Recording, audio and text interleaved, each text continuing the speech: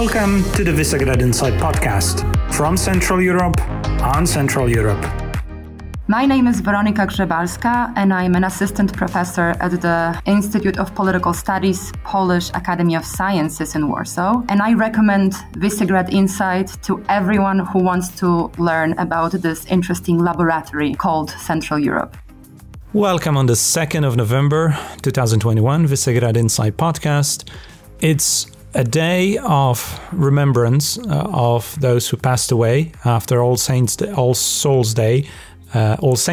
Today is All Souls Day. Yes. And in a number of countries of Central Europe, this is hugely important. Not to say that in other countries it is not important, but in countries like Slovakia, I think even more in Poland, you would even say this is the main family reunion across the dividing lines over the graves, memorizing those who passed away.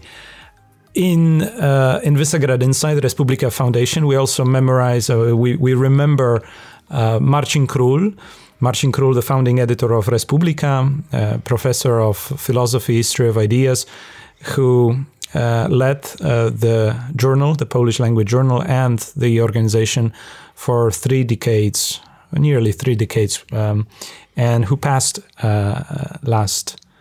last year. We also will soon announce Marcin Król Fellows, the fellowship uniting the leading voices on democracy across Central Europe, which has been the topic of Marcin Król very much, the future of democracy and the reflection on democracy in Poland and Central Europe specifically. Is the form of us remembering him and honoring a great intellectual and public figure. And today, our weekly show focuses on the political events before we go to an interview with our special guest in the second part. Today, as usual, there is Kamil Jarończyk, managing editor at Visegrad Insight. And myself, Wojciech Przybylski. We're both in our little studio at Visegrad Insight office in Warsaw, and we're narrating to you the most important events of the week. What we want to highlight definitely is the political dynamics in terms of opinion polls in Bulgaria, as we're heading very soon, basically in less than 2 weeks, for new elections in Bulgaria. The third round this time will be accompanied by presidential elections. We expect President Radev, the incumbent, to be re-elected. But there is an interesting dynamics from one of the smaller parties that is the party of two ministers from the caretaker government. We continue the change. These ministers are Kirill Petkov and Aren Vasilev. They were the economic and finance ministers, and it was suspected after the failure to form a government the second time that these two would attempt to run in the third elections, and it was too late to actually create their own party. So they're running on already existing party lists. Two interesting parties. One kind of known throughout Europe. The Volt. Volt is a European Federalist Party, and it has its chapter in Bulgaria, Volt Bulgaria, and the other party are Social Democrats. Yes, the Social Democrats. Yeah. So that's very interesting development, as the opinion polls suggest now that that this party, We Continue the Change, is heading to be the second strongest, according to the opinion polls. We'll see what the actual election results bring, and may change indeed the political structure of the country that has been under the radar for a number of years, much also thanks to Hungary and Poland, of the rule of law and the corruption scandals. But otherwise, it has been the country where things in the political and the democratic security sense, we're not going the right direction. Now, there is some window of opportunity for the, indeed, parties of change to come in and show what they can do, and that wouldn't be the very, very hilarious and dangerous party of populists that was called There Is Such a Nation, that we also have written about extensively in the past months. We have covered Bulgarian elections and political situations and energy situation quite a lot. So we'll be coming back to that topic naturally very soon.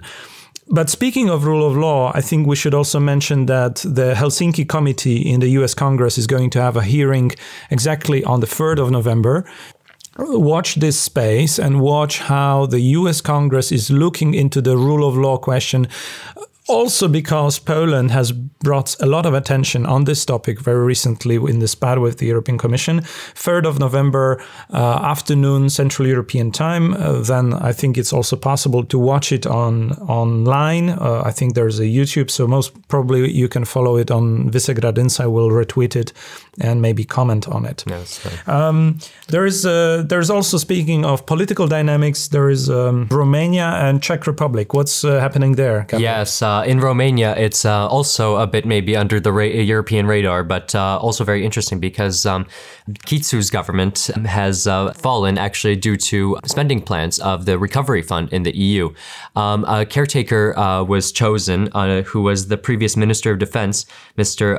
Nicolae Kicu, but now he will have to face a vote of no confidence in the government, and it's unlikely that he will win this vote of no confidence, meaning that a new caretaker government will have to be chosen, or even it might lead to early elections in Romania. That leaves the president of the country very much in the position of the kingmaker and the only stable element, as we have also pointed out in an analysis by Sever Voinescu over a month ago. This, despite the political turmoil, Romania political stability on the international scene remains high. Doesn't help the internal problems, and much of that also relates to the performance during the COVID pandemic and the distribution of the vaccine and disinformation. There are alarming numbers, not only because of the numbers of people not vaccinated, but also because of how many people are unwilling, and how many are living their conspiracy theory-driven strategies of not participating in this life-saving effort. This is Romania. Then life-saving, that brings us to Czech Republic, where Mr. Zeman, presumably still alive, but we don't know, as the circle around him is a murky circle around him, is protecting access to the president. They release some videos where president is seen signing something, but you're not really sure if he's conscious. This situation is protracted but necessary departure of a clique around Mr. Zeman, with people tied to Russia and let's leave it to the prosecutor office later and investigators to decide. But there are obvious reasons for expecting that there will be investigations once the government is installed. And we're also looking for the decision of Mr. Babiš, whether he will run for the president of Czech Republic. One of the ministry, Mr. Havlicek, in his government, has been very he's been very vocal to encourage him to do that. So that is for Czech Republic. But then, aside of party politics, there is really interesting real politics connected to energy, and we don't mean only COP26 meeting last weekend, but I think there are a couple of developments that we may highlight. So maybe speaking of Czech Republic, what's next with the Turów coal mine case? Yeah, so the Turów coal mine case is still going on. It's actually going to be on the 9th of November, the hearing. So then it will be decided. An unprecedented ruling was actually given that Poland has to pay for each day that it keeps the mine open. Very controversial ruling. We'll see how the court addresses the fact that Poland, in fact, has not paid anything yet. So, but also Poland remains optimistic. My personal belief is that there are good reasons for Poland to defy such a decision. It was impossible. Technically, it was impossible to stop this mine, and but yet, of course, there is a pressure point. Despite Turów, or in spite. Potentially winning Turów, there is much bigger fine from the European Court of Justice now to be considered regarding the suspension of the judicial chamber, and the spokesperson of the party, of the PIS party of the government, has been recently announcing, again promising that this will be presented, the new bill will be presented any moment. We can expect only that this bill be also showing further deterioration of the judicial independence, as the party wanted, or the government wanted to limit the powers of the Supreme Court while applying the regulation demanded by the European Court of Justice. But back to energy topics, there are very serious and pressing issues all across Europe regarding gas delivered from Russia. Despite promises of Vladimir Putin, we see decrease of gas flows to the point where the gas pipeline from going across Belarus to Germany through Poland, so-called Yamal gas pipeline, has been essentially emptied from gas. No gas flow has been reported as of this weekend from the direction of Russia, and reverse gas flow had to be initiated from Germany, also for technical reasons to operate that. Watch this space. This is also a space that Slovakia is looking at. They have a major flow of gas through their pipeline to the rest of Europe, and they are also seeing this as a very worrying trend. They are watching carefully because it impedes on the energy security of that country.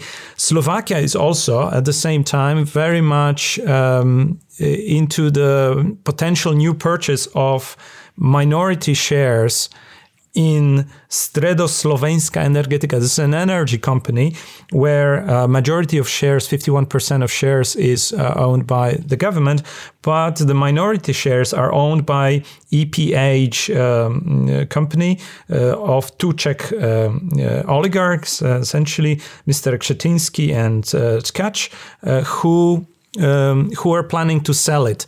They also lost a bid recently to buy Czech Innogy company to MVM, a Magyar, Hungarian company that overbid everyone else to purchase this company in Czech Republic. Now, MVM is also planning to buy the shares from them in the Slovak company. This is a company owned by the Hungarian government, and it also has the operations of the nuclear Paks, nuclear power plant Paks in Hungary. The highly controversial contract that they're having right now, controversial also because it's secret, with Rosatom, puts a lot of questions, a lot of question marks from a bigger geopolitical or geostrategic perspective, but also that is going to be a very interesting and very sensitive topic for the Hungarian and Slovak relations because of the state involvement. And so far what we have seen is that the Slovak government was not very interested in allowing Hungarian company to go for the purchase. That is something from the economic space, but otherwise in economy, is there anything new? Well, in Poland, there's been, honestly, throughout the entire Eurozone, there's been experience of inflation quite a bit. It's starting to become visible in everybody's wallets when we go out, and it's causing a little bit of social strife. It's the top issue, really, amongst normal people, seeing that they have to pay more for many commodities. So that's something also to look out for. So without raising taxation, the rising costs of living actually bring more income, additional income also to the governments. This will become in time very political issue, very maybe even part of party strategies to involve and engage with the prices. We see first signs of that, but of course nothing to be expected exactly this week.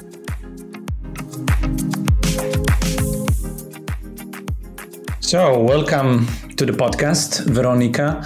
We're very glad that you join us with your expertise on defense policies.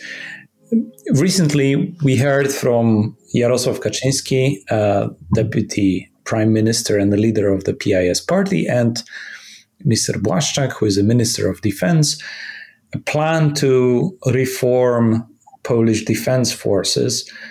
And what was striking, of course, from the media coverage was the expansion of the total number of soldiers up to 250,000 soldiers. But before we maybe focus on this catch, on this hook in the announcement, why don't we tell the listeners what's there? What is really announced? What is being announced, and what is the state of affair regarding Polish defense policies? So, as you mentioned, on the 26th of October, the Law and Justice government announced this new bill regulating homeland defense. And in many ways, of course, there are very many new plans and developments in that project.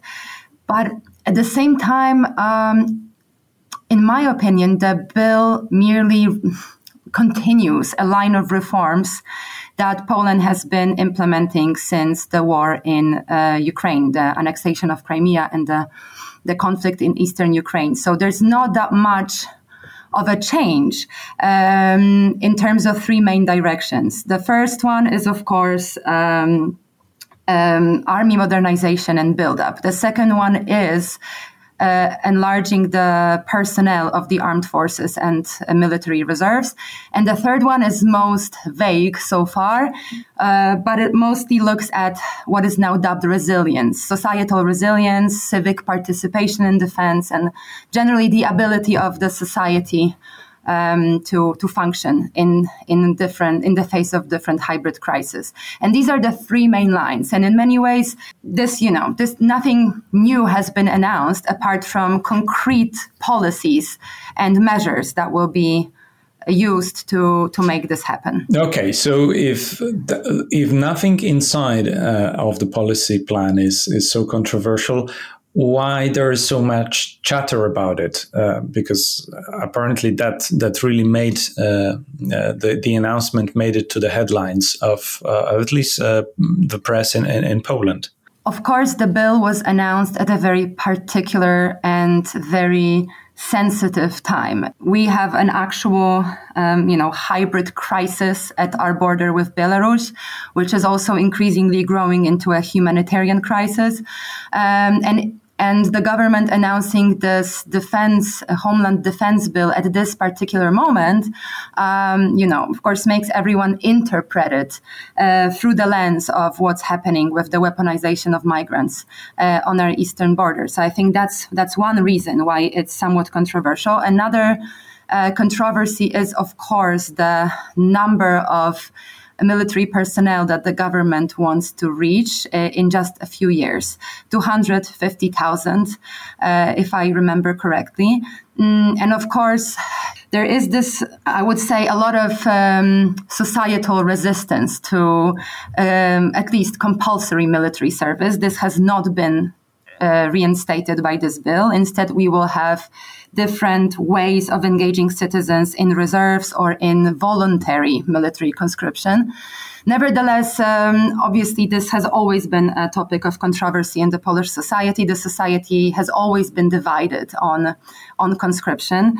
Yes, and I think these are the main reasons. But at the same time, of course, there's a broader issue that I would still mention, which is that this whole Homeland Defense Bill mostly focuses on the military, on the rebuilding the military capacities for defense. But at the same time, today we know more and more about how hybrid challenges such as disinformation, weaponized migration, attacks on critical infrastructure, all these things, they actually require more than just a very big and strong army. They require a type of hybrid defense.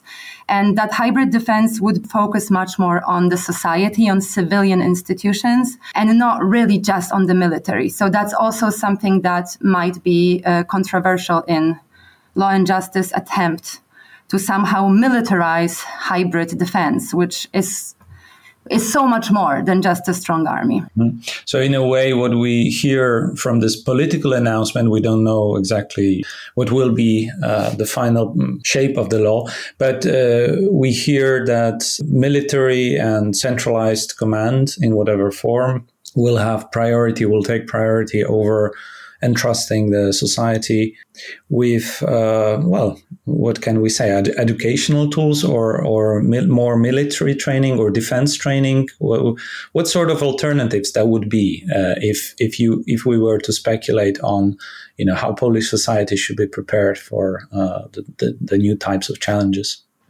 First of all, this is of course just a take. But I think many military officials would still agree, and we see that even NATO itself has been putting more and more stock in this so-called societal resilience. And the idea here is that, of course, in order to be prepared for the different challenges that are before us, and here, Poland and other countries on NATO's eastern flank certainly are I'm not afraid to use this term, becoming frontline states in many ways. And so we, of course, need to be thinking of our security and defense. And the military and NATO's role is very, very important. But at the same time, there are, as I mentioned, all those other aspects that amount to hybrid security. One of the main elements is, of course, just having actual transparent and effective institutions. In many ways, hybrid war or hybrid attacks are attacks on the state's ability to govern. So they're trying to weaken state institutions, weaken trust in state institutions, and kind of create this situation of chaos. So, of course, hybrid defense would be working completely in the opposite direction, making sure that we have transparent governance, that we actually do trust our institutions, that we have the type of journalism that is responsible and that does not reproduce misinformation. And of course, all these things under current government are very questionable. And this is also, something that the opposition certainly should think about. But the opposition, is it thinking about? That's one question. And the second question, can't just PIS understand that these are the modern ways or the more effective ways of building up resilience? Or it just doesn't fit their strategy? So 2 points on the Polish political situation. Well, it seems to me, and I have maybe I'm not doing the opposition justice, but at the same time, I have this opinion of the political liberal left opposition as not really interested in defense and security and not really having any alternative projects. Now, for a very long time after 1989, security and defense were deprioritized all across our region. Not just in Poland, but everywhere in the Visegrad region, in Central Eastern Europe. armies were reduced and professionalized, and generally this wasn't, in many ways, we lived in this idea that liberal peace at the end of history has prevailed, and that being part of the NATO alliance is kind of enough in terms of thinking of our collective security. And I think the Polish opposition, I'm sorry to say, is still very much in that mental state. They're still very much on that planet. So whenever they see defense preparations, they kind of, assume some foul play, some dirty political interest, rather than they don't really look at it as something that's necessary. Even though all of this has been, all those defense preparations have been growing all across the region after the war in Ukraine. Just to mention, the Baltic states have even returned to the old Cold War doctrine of total defense, which is also present in the Nordics. All countries in the region have done something with their defense and have, even Czechia started registering all adult citizens for military service, of course, those who are willing and able. And in this sense, what's happening in Poland is not that special. But I don't think the opposition has any autonomous voice on these issues. But there are many topics that I do believe are not yet taken over by the ruling party. One certainly is civil defense or civilian defense. Now, of course, all the type of crisis management structures that are not military and that are more connected to firefighters and local citizens. This has been completely dismantled, not just in Poland, but in other countries in the region. And that's presents a space where the opposition could have a strong voice on how to make citizens secure. It's not just the military, but we need to also create those structures that will first and foremost protect civilians rather than borders. We are looking also again at the same proposal from PIS, and the criticism from the opposition is exactly that the Homeland Security Forces, so this paramilitary organization created over the last years, is set to be the commanding structure of the fire brigades, of the firefighters, which means also the civilian aspects of defense will be centralized with the proposal we have on the table. So it seems that not only there is no the counter offer, so to say, but it's a wholesale of a centralized command system. Do you think it's going to, first of all, be implemented as we see on the paper, and secondly and finally maybe, do you see any alternative to that in a longer run? Of course, provided that there is a change in power in Poland. As for the implementation, one thing that doesn't really seem feasible, at least in this time frame that the government proposed, is reaching this number of 250,000 soldiers in just a few years. So, if I remember correctly, when the territorial defense forces that you mentioned were created in 2017, they were planned to reach the number of 53,000 personnel in just a few years. Now, today in 2021, I believe they're at around 30,000 people. Likewise, professional armed forces were supposed to be greatly enlarged, and it took 6 years of the Law and Justice governance, and they only grew by around 10,000 soldiers. So, of course, this new bill, which also I forgot to mention, that it's actually a bill that replaces 14 different defense acts that Poland has had, and that many of them were very outdated and came from, the times of state socialism. So it was high time to replace them. Nevertheless, it seems, so this bill does introduce some really attractive incentives for people who would like to do reserve service or part-time voluntary military service. But it remains to be seen. From a strictly sociological perspective, I would be very cautious. I don't think it's possible to enlarge the armed forces at this pace, mostly because this defense sector in Poland that is currently enlarged is becoming a very, very greedy institution, an institution that, demands a huge deal from individuals in terms of their time, commitment, loyalty, and energy. And as such, the defense sector is fighting with family and the labor market. So what that means for me, and from this sociological perspective, is that if any government would like to really increase the number of people in the armed forces, they would first and foremost need to pass a number of structural reforms that, help families by creating more state-run care facilities and a number of different laws that would actually help people who are employed be also engaged in defense. Because today, from what I hear, many employers across the country are very weary of employing territorial defense soldiers because then they disappear all the time when they assist in different crises. And, employers don't want to have an employee that doesn't come to work for a week. So what my point is that without broader structural reforms related to, the care sector and the labor market, I don't think it's possible to reach this number.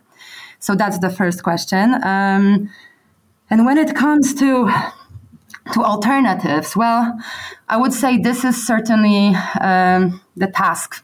I personally believe that the opposition, that those on the opposition who will have a very enchanting and feasible security and defense agenda may actually be able to take power from peace. This is one of the key issues for our region today, security and defense. And unfortunately, it seems like there is only one strong vision and voice, and that comes from the right side of the political spectrum, while the liberal and left side are more in the negative, more in denial and more critical of security and defense, but not really offering any alternative.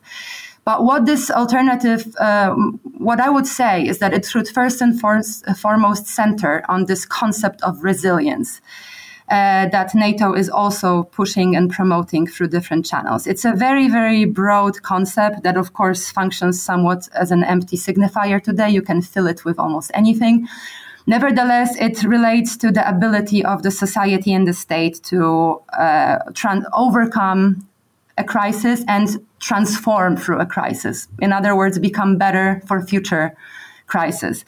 And this concept of resilience kind of shifts attention away from just military might and military force onto all other civilian functions of the state and the society. So, for instance, what the opposition could do is talk about the resilience of our key public institutions, such as healthcare, paramedics, which have been crumbling under the current government.